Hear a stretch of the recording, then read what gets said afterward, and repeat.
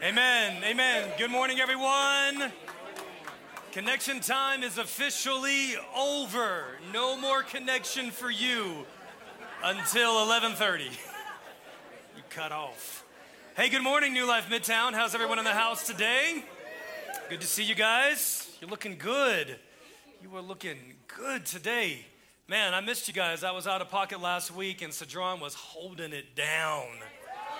He's not here today, but can you guys give Cedron a big hand just in case he watches this message? That brother was holding it down. So good to have competent, anointed, skillful people to fill the pocket when you're out. Amen. And then I don't have to worry. I can just leave and be worry-free. Man, it's good to have you guys in the house today. Thanks for joining us. I have a couple of announcements, and then I have a couple of what I just feel like maybe some prophetic words that we're stirring in my heart, hopefully would be for someone, and then we're going to dive right into the word, all right? So first of all, in terms of announcements, anybody who's in the 20s or 30s, any 20s and 30s in the house? Let me see the 20s and 30s. So today is an annual tradition here at New Life Midtown that we've been doing over 10 years called Friendsgiving. And it is amazing. It's going to be here today in this building at 5:30. And bring a dish to share. If you fit within that 20s to 30s age group and you want to make some friends and eat some good food and laugh and just enjoy awesome connection, then come today here at 5:30. All the men in the house, let me hear the men. There we go. So we're actually going to get together on the last Wednesday of November, so the Wednesday after Thanksgiving. We're going to try something new. We're going to get together at 6 p.m. We're going to share a meal together. We're going to break open the word together. We're going to pray for one another. Basically do what we do on Wednesday and Friday mornings, but then give us a little bit more time to expand that and go a little bit deeper one with another. And it might probably be the last time we do something like that in terms of a men's event in 2022. So I encourage you guys to come on out and participate with us if you can. So last Wednesday of November. This morning I was up with the Lord and I had this phrase drop in my heart, and I wanted to share it with you because I feel like it's for everyone, but it might be for someone in particular. And the phrase very simply is this: the favor of the Father is on you.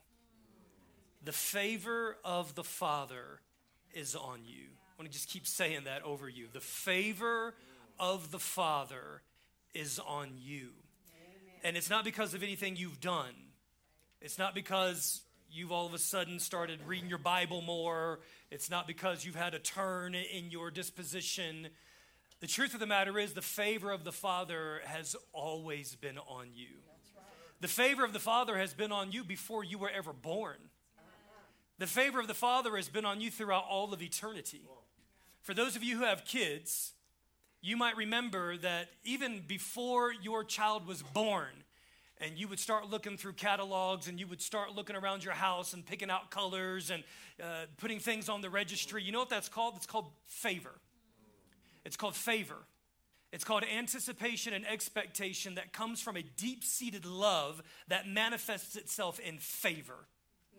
You don't have to convince me to be favorable towards my children. My heart is towards them always. I want to bless them. I think about blessing them. I dream about blessing them. I imagine what it would be like taking them out to places they've never been before. We talk about favorites. Do you know why? Because the favor of the Father is on them. And some of you have been living in Christianity your entire life feeling like you have to earn or beg for or merit the favor of the Father. And today, I want to announce to you, I felt like the Lord dropped this in my heart. Son, tell them that my favor is on them. Father favors you. He loves you. He loves you. He's pleased with you. And he's dreaming up good things for you in Jesus' name. The second thing, Seth, I so appreciate you today. And I just want to affirm here in front of everyone, like you really are in the vein of the Spirit. This morning, I usually have worship music on in the morning while I'm getting ready. I'm ironing my clothes. I'm doing stuff. And the mood of the music was, it was good. It was all right. It was kind of somber. It was, intimate. I've been in this intimacy phase for months. So I've been going through and creating my intimacy playlists, But I felt like the Lord was like, this is sleepy, bro. I need you to put some joy music on. And literally what I felt was, son, you're in a new season. You're in a new season. And so I just went back, like whenever I feel like the Lord tell me I'm in a new season, I got a playlist for a new season.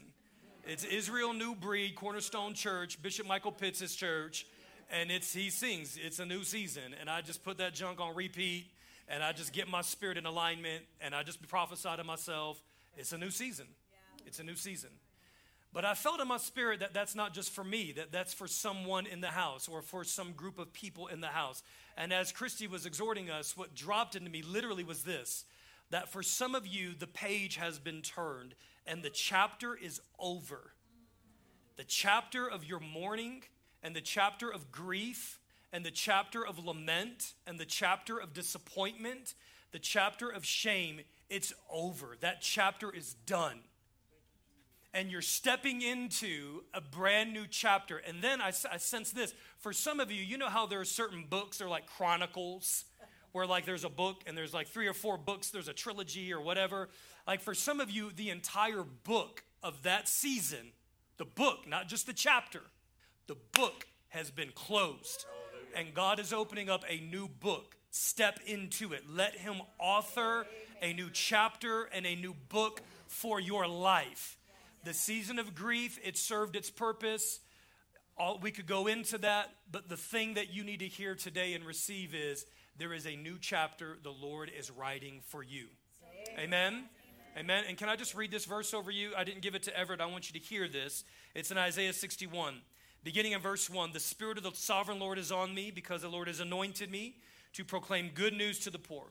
He has sent me to bind up the brokenhearted, to proclaim freedom for the captives and release from darkness for the prisoners, to proclaim the year of the Lord's favor. I didn't even know this was in here when I heard that word this morning. But this verse, Isaiah 61, Christy was exhorting, and it was Isaiah 61, to proclaim to you the year of the Lord's favor. Amen. Friend, in Christ, you are ever favored. So I am proclaiming to you, I'm trying to be faithful to the word today, and I am proclaiming that you are favored. And by the day of vengeance of our God, to comfort all who mourn and provide for those who grieve in Zion, to bestow on them a crown of beauty instead of ashes. And this is the phrase that just hit me in worship. The oil of joy instead of mourning. The Lord is pouring out the oil of joy instead of mourning on your life. Can you just receive that today? I'm going to pray for you as I pray over the word. In the name of Jesus, I just declare today, oh God, that your word is good and it's sure and it's true and it's right. And Father, I pray that for any of us in this room that need a fresher or a deeper revelation of your favor, let it come. Yes. By the revelation and the presence and the power of the Holy Spirit, God, I pray that we would choose, we would dare to believe that our primary and our sole identity is in the fact that we are beloved and favored sons and daughters of God. And Father, I pray today that for any of us who've been in a season of mourning or a season of loss or a season of shame or a season of brokenness or a season of being stuck, God, I declare today that there is a new season upon you and there's a new season upon this house. And that the Lord is pouring out the oil of gladness, the oil of joy. Let it be so today, I pray, in the name of Jesus. Amen and amen and amen. Amen. All right, turn with me in your Bibles to the book of 1 Timothy chapter 2. Welcome to all of you who are new in the house. We're so delighted to have you. We pray the Lord meet you in so many ways today. We've been on a series in the book of 1 Timothy, and sadly, we just have one more message in the book of 1 Timothy, and it's next week. So I have the massive assignment and burden of choosing between chapter 3, 4, 5, and 6 to narrow down next week's message. But today we're going to be reading here out of 1 Timothy chapter 2. And I want to invite you to join me in verse 8. 1 Timothy chapter 2, verse 8. Therefore, I want the men everywhere to pray, lifting up holy hands without anger or disputing. I also want the women to dress modestly, with decency and propriety, adorning themselves, not with elaborate hairstyles or gold or pearls or expensive clothes, but with good deeds, appropriate for women who profess to worship God. A woman should learn in quietness and full submission. I do not permit a woman to teach or to assume authority over a man. She must be quiet.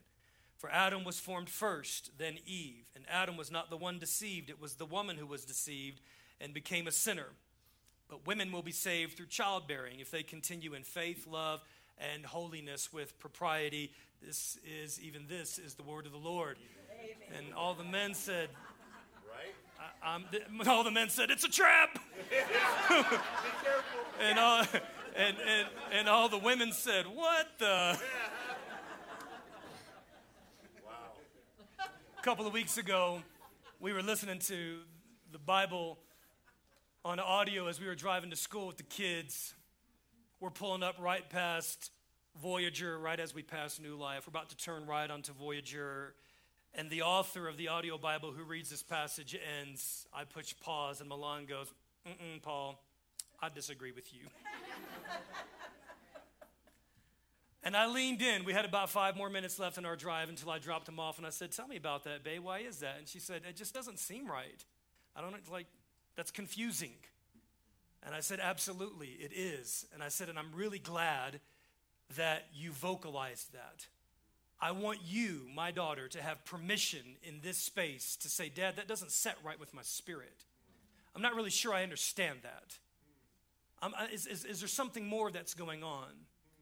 And the thing that I want to announce to you today very simply is that whenever you experience or whenever you touch confusion or dissonance in the scriptures, it's an invitation to come closer. It's an invitation to explore. There are so many things that are written in the scriptures that are invitations to discover and to explore the heart and the character and the nature of God that he is trying to lay out for us. I want you to think about the fact that the Bible was written at a different time. It was written in different languages. It was written by different authors. Each of them had a different reason why they were writing it, and it was written over a span of 1,500 years, and we are 2,000 years removed from that process. Think about how much language has changed. Think about how much context matters in understanding what's really going on. So today, we're going to just drill down on a singular issue. We're going to ask, and we're going to answer, and we're going to address the issue of women in leadership and women in authority in the church. And for years, I framed this as women in ministry, but it's not women in ministry. That's not the issue. I think throughout the United States, historically, we would say, oh, it's fine for women to minister. The issue is, do women have the permission and the authority of God to exercise their God-given gifts that God has given to them? You know, Jeremiah 1:5 applies to women as well. That before they were in their mother's womb, God knew them. That God dreamed about them. That God was opening up doors of opportunity for them. That God created good works in advance for the female counterpart of humanity to walk in before they were ever put in their mother's womb. That's right. And so the issue today is Paul establishing a universal mandate, or is he speaking to a specific situation? There's essentially 2 positions on this issue, and those 2 positions are based on 2 interpretations. All right, so the question is, can women speak? Can they teach? Can they preach the word of God in a public setting? And can they exercise authority in a position, particularly in the context of the church? The position that says no says women cannot have authority. This is based on an understanding that sees text as Paul is making a universal statement for all women in all churches at all times. And some of you may have experienced that. This is the restrictive position. This believes that Paul is restricting women in all circumstances and all cultures from teaching men or having authority over them or exercising any role of authority in the context of a church. The second position says, yes, women can have authority. And this is based on the understanding, again, that Paul is universal mandate. He's speaking to a specific situation in time. He's speaking to a specific church that has something very unique and particular that is operating within this church.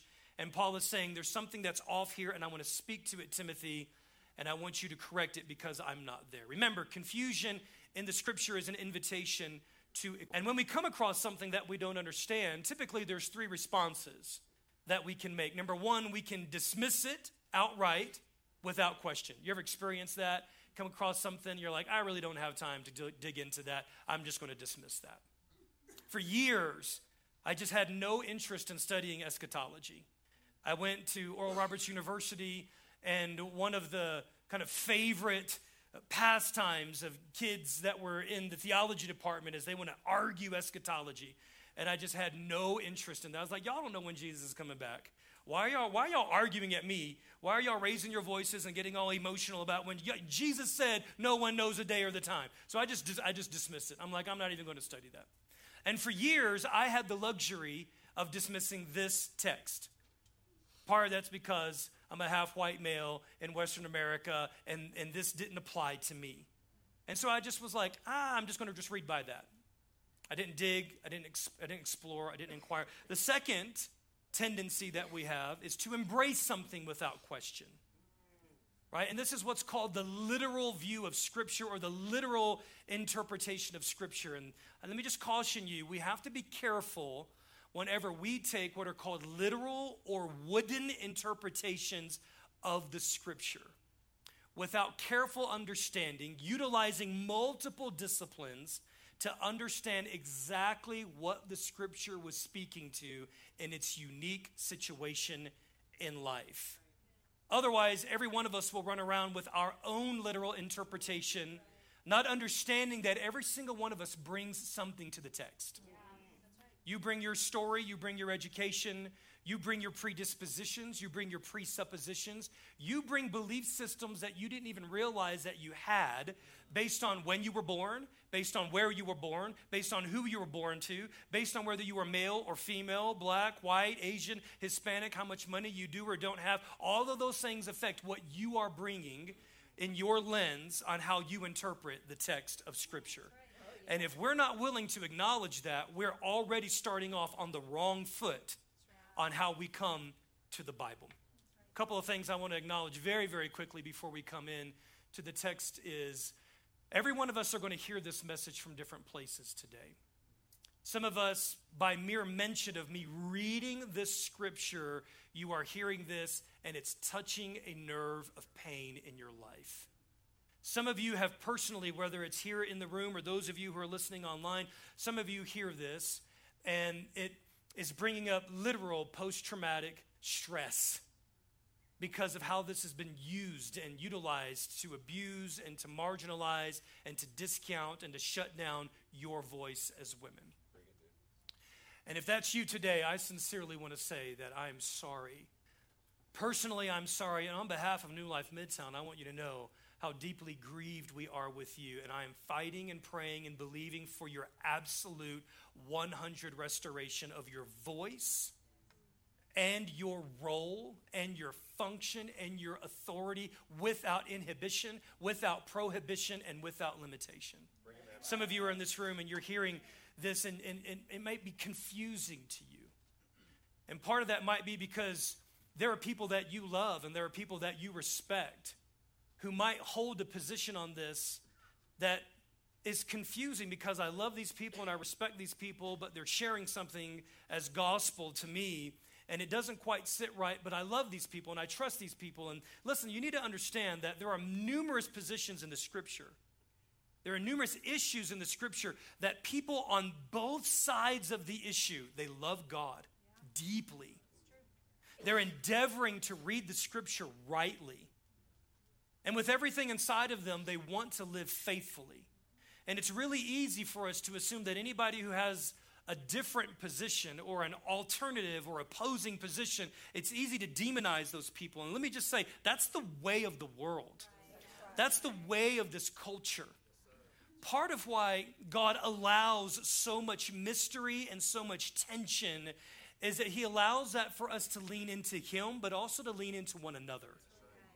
I can't tell you how many times Christy and I have seen an issue differently, whether that be toothpaste or toilet paper or dishes, right? We see it differently. And if I approach that and say, oh my God, are you kidding me? Like, this is the only way to roll toothpaste. You're out of your mind. And like, all that does is it hurts her. It makes me look like an idiot and it breaks down our relationship. But if I lean in and I realize, A, there might be a different way than the way that I think things should be done. B, this really isn't that important, right? And I think that we've got to take that posture into the way that we wrestle with confusing and seemingly opposing issues in the scriptures. Some of us are here today, and you might hear where I'm leaning and where I'm going, and you might be automatically resistant or maybe a little suspicious. And friends, I want you to know I empathize with that. Like, I've been walking closely with the Lord for 30 years of my life, and there's been things that I was die hard on that I've had to change and go back on over the course of my 30 years. There are things that I held to be as doctrinal truth and that they were gospel and no one can move me. And just life and experience and time and maturity and humility and the grace of God and the charitable work of theology and being exposed to other positions and other perspectives, I see things differently now. And I just want to acknowledge that sometimes, like, faith it can feel like a house of cards. Your faith is strengthened a number of ways. Your faith is strengthened through your experience in God. Your faith is strengthened by revelation that God brings to you through his word, by his spirit. But your faith is also strengthened when you allow it to be tested. And taking issues that you don't understand and seeking them out and asking hard questions is a way of testing your faith and testing your belief systems. Are you hearing me today? Yes. So I want to encourage those of you who might be a little afraid. Like, Pastor, I'm afraid to go into these spaces. I want you to know the Lord is with you. And I want you to know there is grace for your journey. There's a number of ways that I've been thinking about how to get into this conversation. What's the angle here, Lord? And so the way I want to attack this or approach this today is I want to approach this from the angle of tools of interpretation. Tools of interpretation. My very first class at ORU in 1995, my very first theology class was a class called hermeneutics, which very simply means the biblical tools of interpretation. How do we interpret what has been written in different cultures and different contexts over the course of 1,500 years? And the first thing that Donald Vance said to me as an 18-year-old boy, 17-year-old actually at the time, was you have to allow your faith, things that you held, deeply held beliefs, you have to have enough courage in God to allow those things to be scrutinized and examined. And on the other side of that, your faith will be stronger. Amen. But the way that we understand the scriptures is by learning how to utilize tools. And there are numerous different tools, and I'm going to give you just a handful of them today. The first tool is this. Understand that every letter was written with a purpose.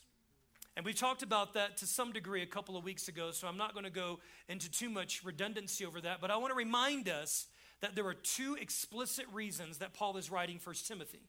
Look with me, if you would, at 1 Timothy chapter 1, verse 3. 1 Timothy chapter 1, verse 3. Again, we talked about this 2 weeks ago, but Paul explicitly says that I am writing you, Timothy, so that you may command certain people not to teach false doctrines any longer. And what I didn't go into great depth is, I didn't talk about what those false doctrines were. Paul alludes to 3 different types of false doctrines there in 1 and 2 Timothy. The second reason he's writing this is found in chapter 3. 1 Timothy chapter 3, beginning in verse 14. This is his second explicit reason on why he's writing this letter to Timothy. He says, although I hope to come to you soon, I am writing you these instructions so that if I am delayed, and he was, you will know how people ought to conduct themselves in God's household. I'm writing you so that you will know how people ought to conduct themselves in the church. I'm writing you, Timothy, because people are conducting themselves in a way that is not becoming of people of God. I'm writing you because the way that men are treating women and women are treating men and the way that they are utilizing the corporate worship space is not healthy. It's divisive, it's destructive, and it's looking poorly on who God is. So, Timothy, I'm writing you these things so that you can bring correction to the behavior that is coming out of the belief systems that people have because of their false doctrines. All right, tool number 2. Tool number 2, question seeming contradictions thoughtfully. Question seeming contradictions thoughtfully. What do I mean by that? As you read the scriptures, you're going to come across things that feel like or seem like they're contradicting themselves. And I hope that when you read this passage in 1 Timothy chapter 2, verse 9 through 15, I hope that there were certain things that you're like, well, wait a minute, Paul, you're going back on things that you said earlier in your other letters. Let me just read a couple of questions here for you very simply. Why does Paul address the issue of women in leadership from a seeming negative position here, but he doesn't write that to all the other churches? He doesn't write that in the letter to the Ephesians. He doesn't write that in Colossians, Thessalonians. There's a verse that he mentions in 2 Corinthians that requires further examination, but he's not writing this to the church at large. Why is that? That's a healthy question that should invite us in. Why does Paul say, I want women to fill in the blank and not I command women? Notice that. And listen to the language there. Paul is essentially saying, hey, Timothy, if it were up to me and you're consulting me on the matter, I want you to know my preference is this is the wisdom in the matter. But he doesn't say this is something authoritative that God is telling me to tell to you as it relates to how women relate in the church. Number 3, is there a difference between quietly and silently? Different translations render this verse differently. And again, this has been weaponized. We're going to get into this a little bit more deeply here in a minute. But there is a massive difference between learning quietly and keep your mouth shut. Number 4, if salvation comes by grace through faith, which it does, salvation comes by grace through faith, is Paul now creating a different set of rules for women? Like everybody else, you're saved by grace, but women, you got to have babies. So what's the implication of that for women who are barren? What's the implication for that for single women? I mean, guys, this ought to invite us in. This ought to confuse us and ought to disturb us a little bit. Why does Paul seem to be breaking with the overarching trajectory of Scripture? Not just in the things that he has written, specifically in Galatians chapter 3, where Paul says there is now in Christ no longer male, nor female, nor Jew, nor Greek, nor circumcised or uncircumcised. Like Paul said that this is a part of his theological doctrine that in Christ, that God has removed those distinctions in a healthy way as it relates to what we receive from God in salvation and how we're empowered to live out our Christian life. And he's also breaking trajectory with what is in the entirety of Scripture. Let's go to that here for just a few minutes. And I don't have time to lean into all of this, but here's the next tool for interpretation. You must utilize the entire counsel of God. I want you to think about how utterly, there's so many words that are running through the range of my vocabulary right now, but the one I'm just going to pull out for the time being is, I want you to think about how utterly destructive and damaging it has been that we have created a doctrine that has silenced the voice of the counterpart of humanity for centuries based on one verse. One verse. And that one verse runs in contradiction to the entire counsel of God. Let's begin in Genesis chapter 1. We'll visit a gal by the name of Eve. Genesis 1:27, I'm just going to rattle these off. So God created mankind in his own image. In the image of God, he created them. Male and female, he created them. Now, let me just take a moment to lean in on this. Man alone, males alone cannot and will not and do not reflect the full glory of God. Females alone cannot, do not, will not reflect the full glory of God. The only way that the full image of God is revealed to the cosmos and to the creation, the created order, is when male and female operating together in the fullness of their beloved identity. When they're walking as God has created them to walk in mutual submission, honor, love, trust, and respect of one another, celebrating each other, championing one another. You know what happens? All of a sudden, the entire created order goes, oh, there's God.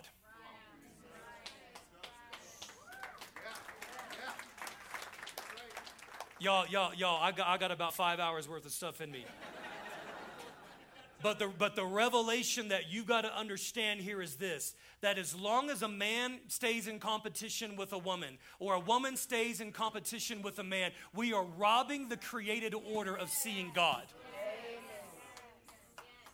And it's laced with insecurity, control, manipulation, and fear. Let's visit a gal by the name of Miriam in Exodus chapter 15, verse 20. Then Miriam, the prophet, this is the scriptures. Exodus chapter 15, Miriam the prophet, Aaron's sister, took a timbrel in her hand, and all the women followed her with timbrels and dancing. The scripture calls Miriam a prophet. There's a guy by the name of Deborah in the book of Judges. Deborah in Judges chapter 4, verse 4 through 9. Now Deborah, a prophet, the wife of Lapidoth, was leading Israel at the time. I really don't have to go much further than that. Deborah, a prophet, leading Israel at the time. She held court under the palm of Deborah between Ramah and Bethel in the hill country of Ephraim, and the Israelites went up to her to have their disputes decided. So she had wisdom.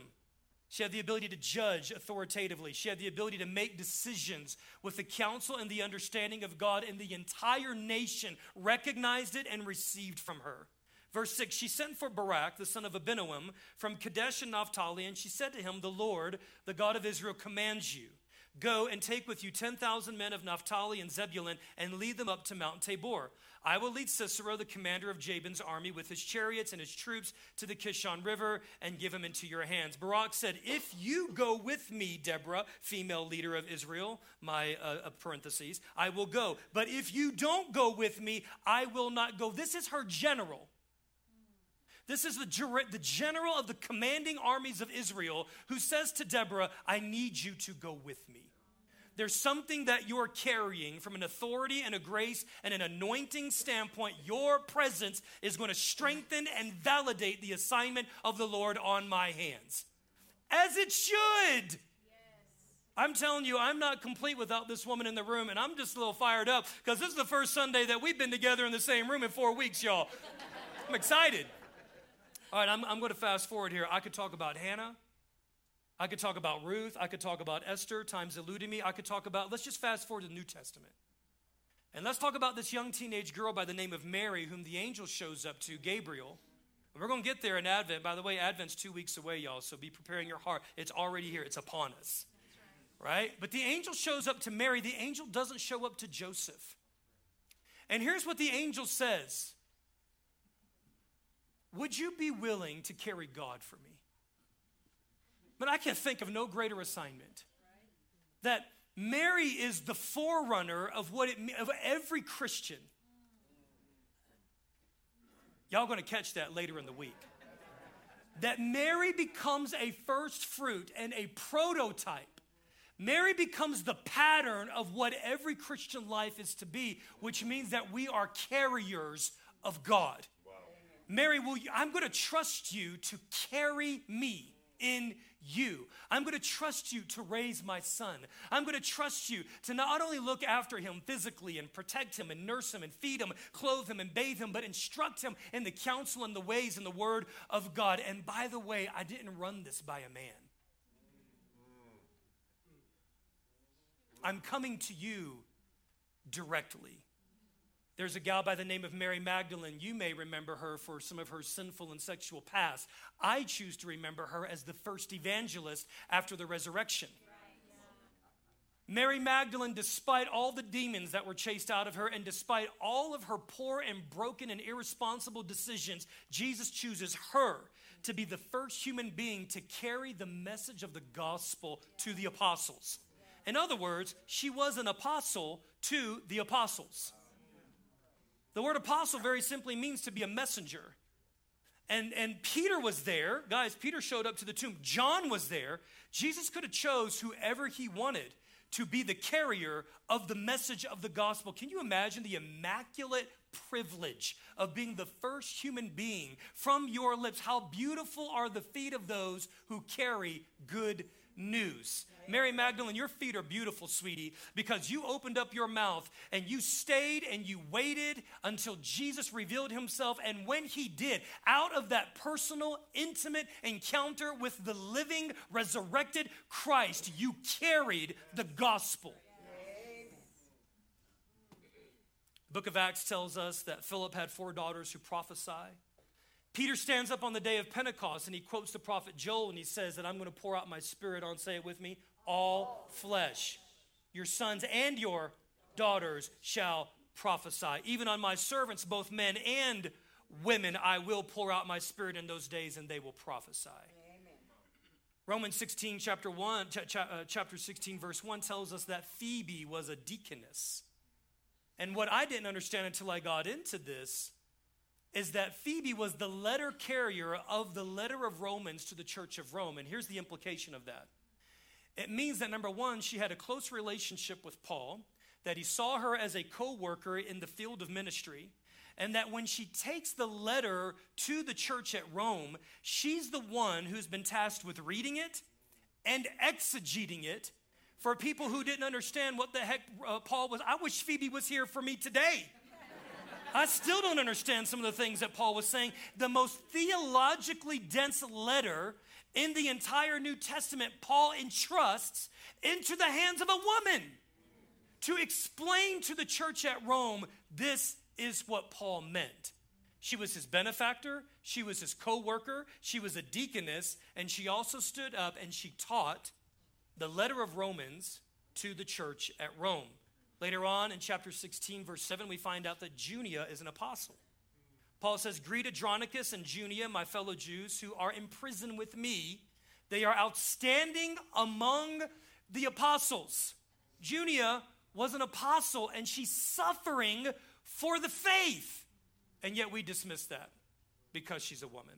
Here's what John Chrysostom, one of the early church fathers, bishop of Constantinople, said in the early 4th century. He says, to be an apostle is something great, but to be outstanding among the apostles, just think what a wonderful song of praise that is. They were outstanding on the basis of their works and virtuous actions. Indeed, how great the wisdom of this woman must have been that she was deemed worthy of the title of apostle. He goes on later to say, for an honor we have, we as men, in that there are such women like Junia and like the women of the early church among us. But we as men, we are put to shame, in that we men are left so far behind them, for the women of those days were more spirited than lions.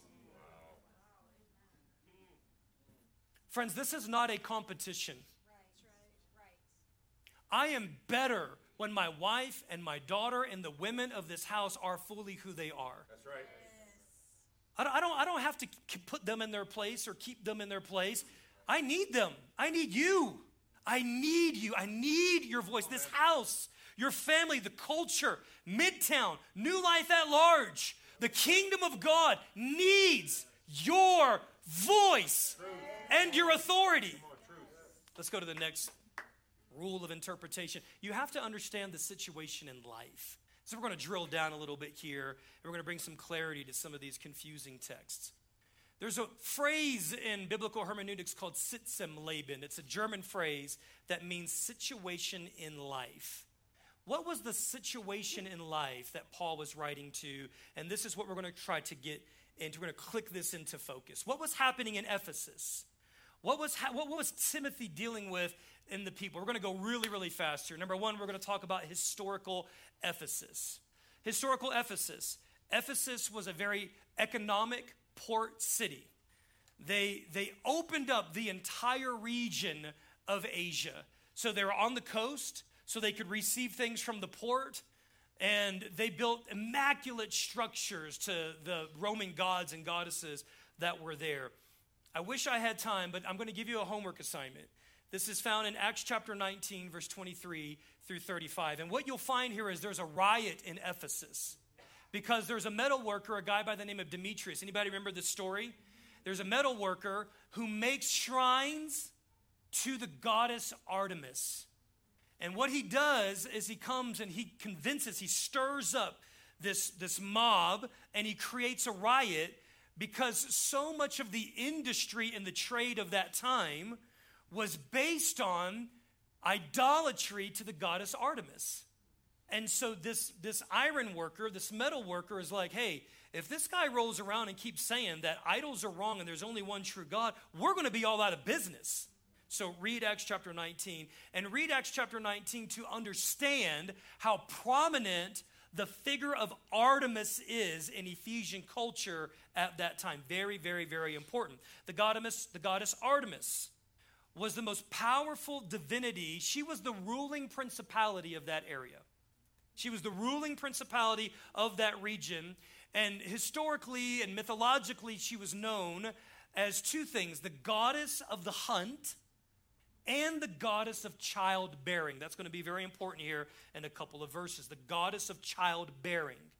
And she's not the goddess, let me just say this now, she's not the goddess of childbearing as in a good midwife who's trying to, she was the goddess of midwifery and childbearing in the sense that she determined whether or not a baby and or its mom would live. And remember, we're talking about demonic entities here. So this entire, one of the leading causes of death amongst women and human beings at that time was childbirth.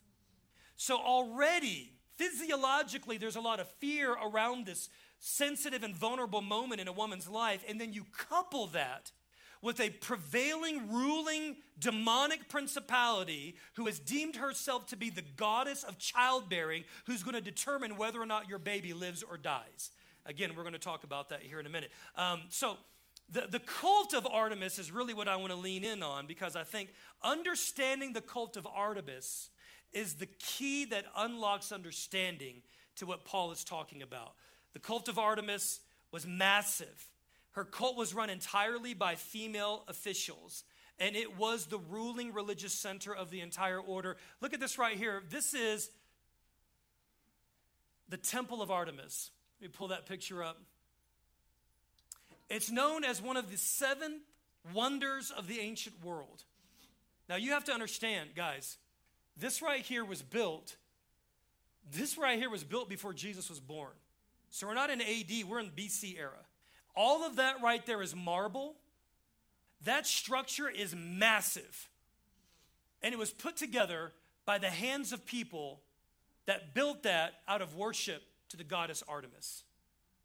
All right, the women in the cult, let's just read more here. The women of the cult depicted in extra-biblical literature, they are assertive, they are competitive, they are vocal, they're intelligent, they're educated, they're well-versed in their religion, they recite prayers, they serve piously and fiercely, and they compete with one another to have the highest ranking religious roles. And their roles are distinguished by their clothes. All right, okay. A summary here of the situation in life. Paul was addressing a situation in Ephesus where powerful and influential women were coming out of the Artemis cult and into the church. Like when you go back and you read Acts chapter 19, what you find is revival hits Ephesus. Do you remember that verse where it says that people were coming, like sorcerers were coming and they were taking their scrolls and they were burning them in the marketplace? That's Ephesus. So Ephesus already has this high spiritual milieu about it, and God is invading Ephesus. So much so that people that are steeped in sorcery and witchcraft start repenting. Some of those people that are burning their scrolls and coming out of the Artemis cult, they find themselves in the network of house churches in Ephesus that Paul is addressing when he's writing Timothy. So in doing so, the women were then taking up teaching roles, leadership roles, and they did not have proper training. They didn't have instruction. They were being domineering. They were stubborn. They were teaching heresy. 1 Timothy chapter 1, verse 3. And all the while, they're refusing to accept and receive instruction. Let's go back to 1 Timothy chapter 2 now, and let's reread the passage. 1 Timothy chapter 2, verse 9. I also want the women to dress modestly, with decency and propriety, adorning themselves not with elaborate hairstyles or gold or pearls or expensive clothes, but to adorn themselves with good deeds. So let's go through a very quick list of the characteristics, again, of those that were in the Artemis cult. It was an all-female cult. Number 2, they displayed their wealth by how they dressed. This is why Paul is saying, I don't want you to be decked out with all your drippy swag and pearls and gold. Like calm down on all that. Like seriously, calm down on all of that. And here's why. Because women And we've weaponized this. We've weaponized this, assuming that somehow, like, hey, no makeup and dressing frumpy and like somehow that's like, religiously acceptable. Like, guys, let me just expose the utter error of that.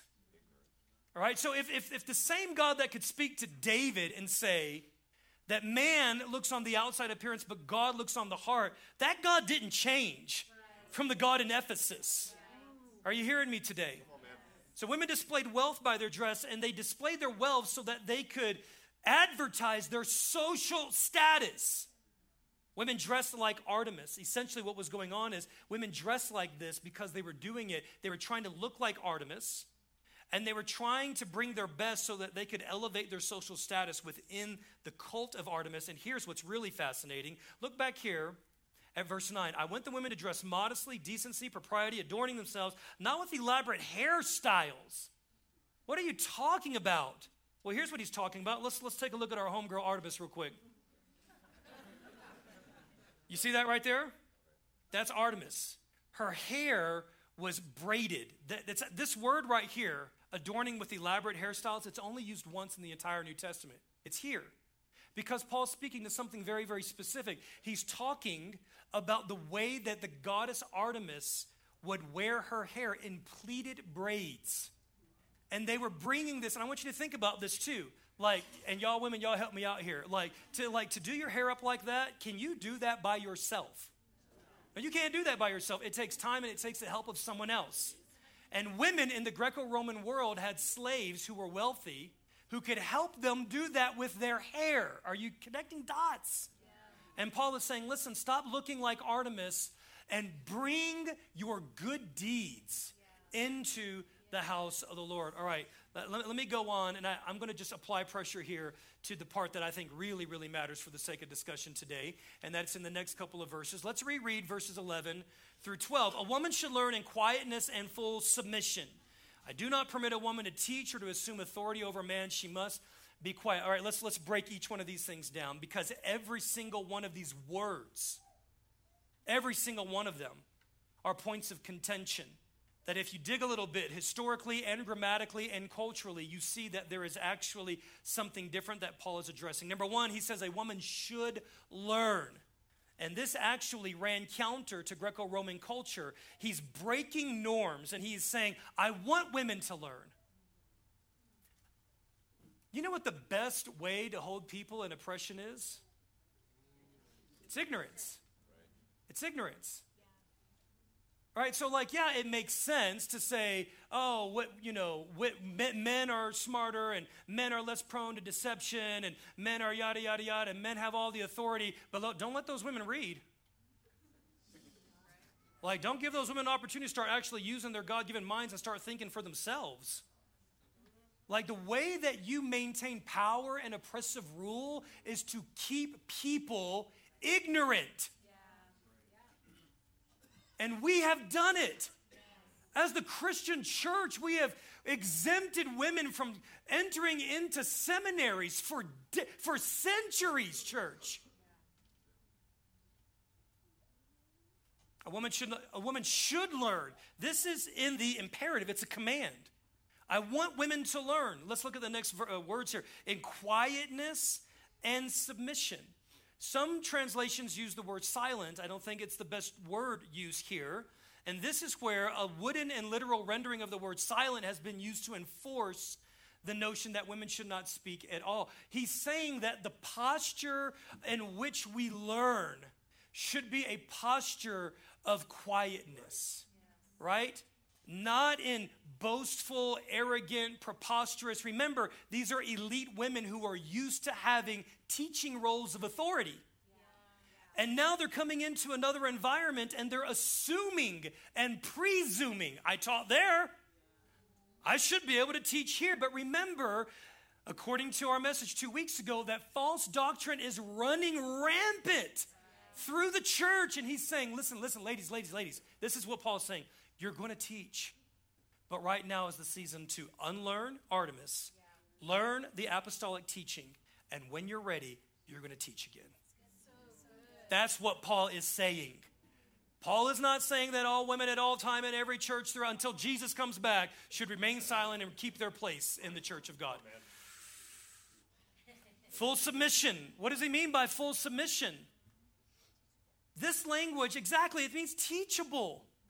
And this is the same instruction that Paul gives to both men and women. And more importantly, it's the same instruction that Jesus gives to men and women. This is the posture of discipleship. This language was not unique to women. It was unique to students and disciples. The word actually means rest. Remember when Jesus says, hey, come and learn from me. Take my yoke upon you, for I am gentle and lowly of heart. You guys remember this? I need a little bit of help in the room. He's saying that the posture of discipleship is entering into a submitted spirit. You and I cannot be disciples if we're constantly bucking against like a teenage child. I don't know about that, Dad. I don't know. That's what my friends say. I didn't see that on Twitter. I don't know, man. TikTok. He's like, let's stop clapping back and just enter into the yoke and rest. I've got good thoughts for you. All right? That's what full submission is. Okay, I do not permit. This right here is brilliant. Because the language in the Greek here is what's called a present active indicative. It's not a present active imperative. Let me translate. It means right now, I'm not permitting this right now. So good. He's saying, Timothy, listen, because of what they've come out of, right now, I don't think it's best for these people, for these ladies to be teaching for now. Not forever, but for now, because it's a present active indicative. If it were a present active imperative, it would read like this. Timothy, don't let those women teach. That's an imperative. Timothy, women should not teach.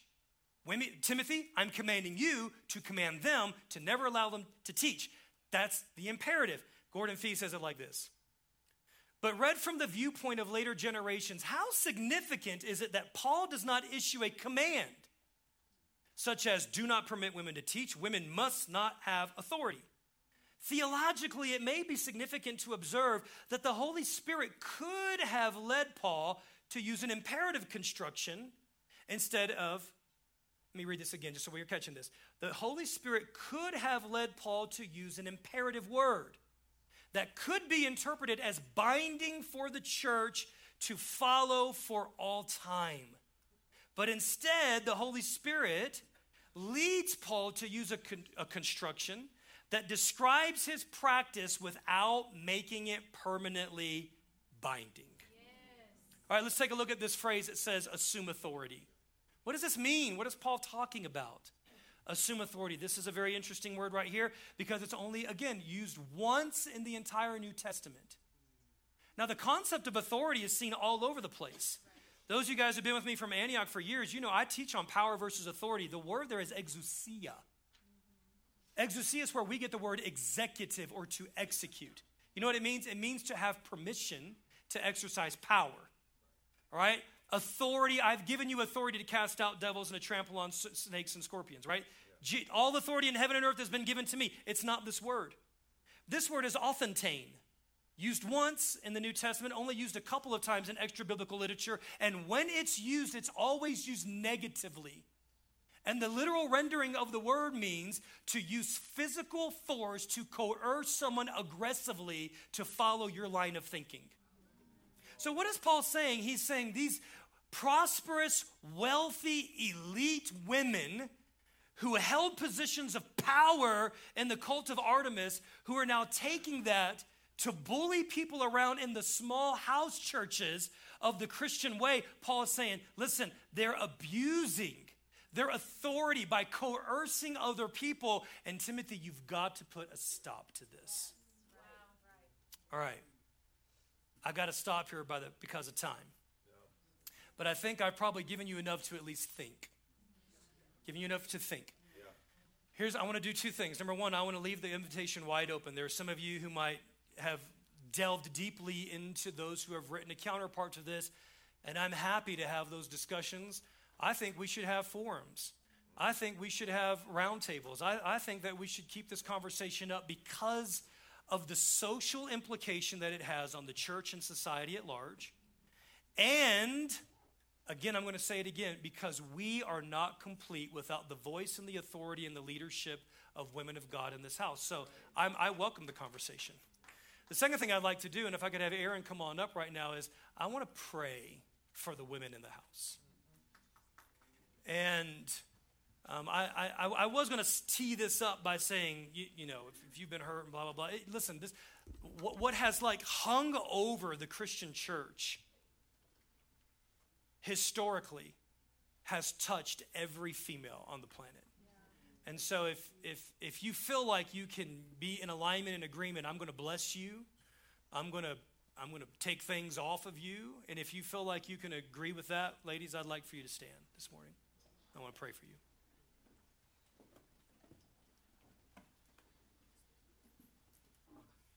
Go ahead, Aaron.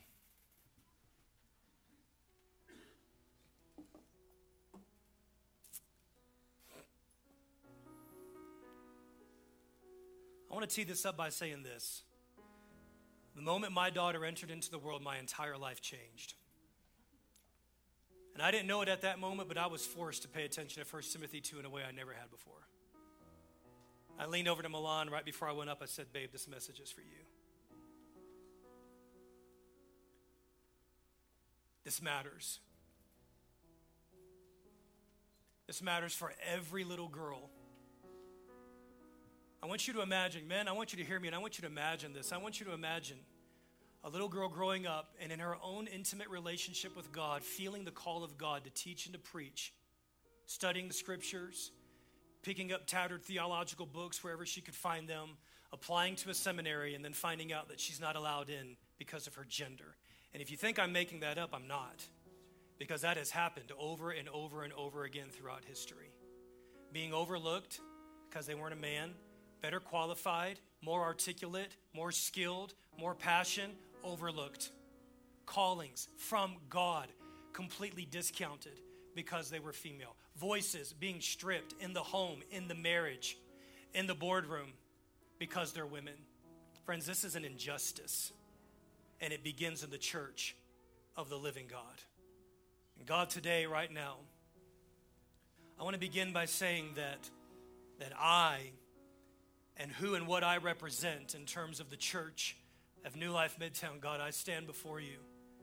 And Lord, I repent to you, and I repent to these women today for any and every way, oh God, whether it be consciously or subconsciously, whether it have been maliciously or ignorantly, that we have marginalized and silenced, and that we have edged out your daughters from the seat of power, that we have edged them out of their counsel, that we have silenced their voice, or that we have twisted their voice, or perverted their voice, or diverted their voice. Father, I want to apologize to you and to them today for any way that, Lord, that we have closed the door of opportunity for them to advance. Why we have closed the door of opportunity for them to grow in their leadership or to grow in their authority. I want to apologize to you and to them for all the wayward comments, God. Isn't that sweet? Oh, God, bless their soul. For all the ways, God, that we have caused them to second guess themselves. For all the ways that we have made them subliminally or subversively think maybe there's something wrong with me, that I'm more prone to deception. I can't trust my instinct. I can't trust my relationship with you. Maybe I'm not called. Maybe I'm not good enough. And today, God, I pray that you would rip that off of every woman in this house, both now and forever, God. Any woman that comes into this place, Lord, I pray that they would walk into a clean atmosphere and they would walk into a clean environment. And God, I'm asking that you would help us to be a house that activates and champions and celebrates the women of God, the daughters of God that are in this house. And right now, I just feel this right now. If you feel called to preach, I want you to come up here in the front. If you feel called to teach the scriptures, if you feel called to preach the scriptures, I want you to come right up here to the front. And I want everybody who has faith and agreement to just stretch forth your hands. Guys, this is a holy moment right here. And I think this is probably the most important thing that we do today. This is the assignment on the house today. I say yes, and I say yes, and I say yes, and I say yes, and I say yes, and I say yes, and I say yes to you, and yes to you, and yes to you. And I say yes, and I say yes. Milan, get up here. I say yes, and I say yes, and I say yes, and I say yes. God, in the name of Jesus, I pray you take the lid off. Father, I pray that you go back to every memory, every moment, every experience that has hindered them. God, that has sowed seeds of fear or intimidation or manipulation in their hearts or their minds or their imagination, and I pray you uproot it. I pray, God, I rebuke every religious spirit right now. I rebuke every religious spirit right now, God, that would lie to them, that would twist and entangle their heart, their emotions, and their desire in God. God, I rebuke it, and I rip it off of them right now, God. And Father, I just declare the yes and amen of heaven. Lord, that we see this and we affirm this. And God, I just echo and I reinforce and I revalidate that we need the voice and we need the revelation. We need your tenderness. We need your wit, your humor. We need your insight. We need your understanding. We need your experience. We need your personality. We need your femininity. We need it. The body of Christ is desperate for it. We need your anointing. You don't have to sound like another man. You don't have to sound smart and eloquent. Be you. Be you. I give you the permission to be you in the name of Jesus. God, I thank you that you've anointed and that you've called these women.